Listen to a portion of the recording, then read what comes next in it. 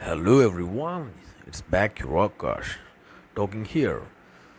Today I'm going to say you about a small summary of Rich Dad Poor Dad by Robert Kiyosaki.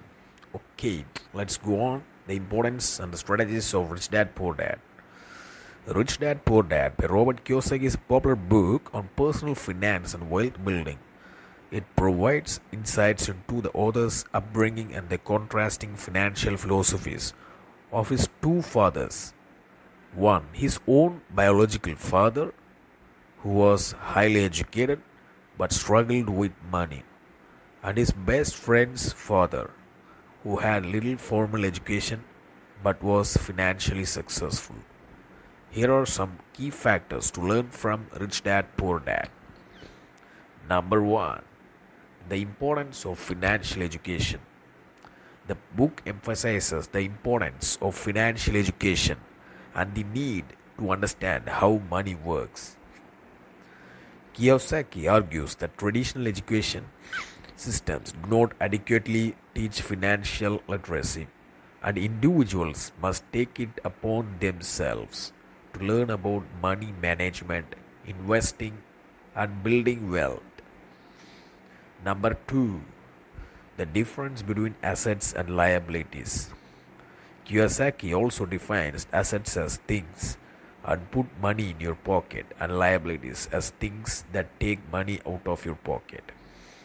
He encourages readers to focus on acquiring assets that generate passive income such as rental properties or stocks rather than accumulating liabilities like cars, houses that require ongoing expenses. Number 3, the power of entrepreneurship. Kiyosaki highlights the advantages of entrepreneurship over traditional employment. He argues that entrepreneurs have greater control over their financial destiny and can leverage their skills and resources to create wealth. Number 4, the importance of taking calculated risks. Kiyosaki advocates taking calculated risks to achieve financial success. He suggests that individuals should be willing to step outside their comfort zones, embrace failures as a learning opportunity, and persist through challenges to achieve their goals. And the last and the least, the number 5 comes up with value of building strong networks.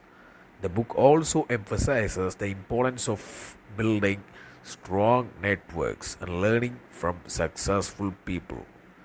Kiyosaki suggests seeking out mentors and advisors who can provide guidance and support on the path to financial success.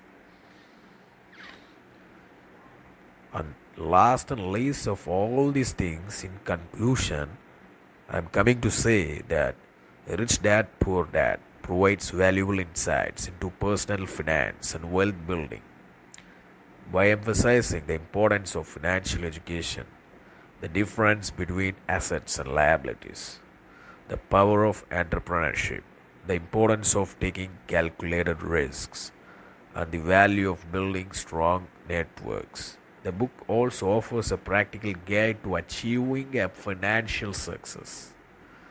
So, thank you all for hearing the summary of the Rich Dad Poor Dad book. Mention me which books you want a summary in the comments. I'm your Akash signing off. Bye all, ladies and gentlemen. Cheers.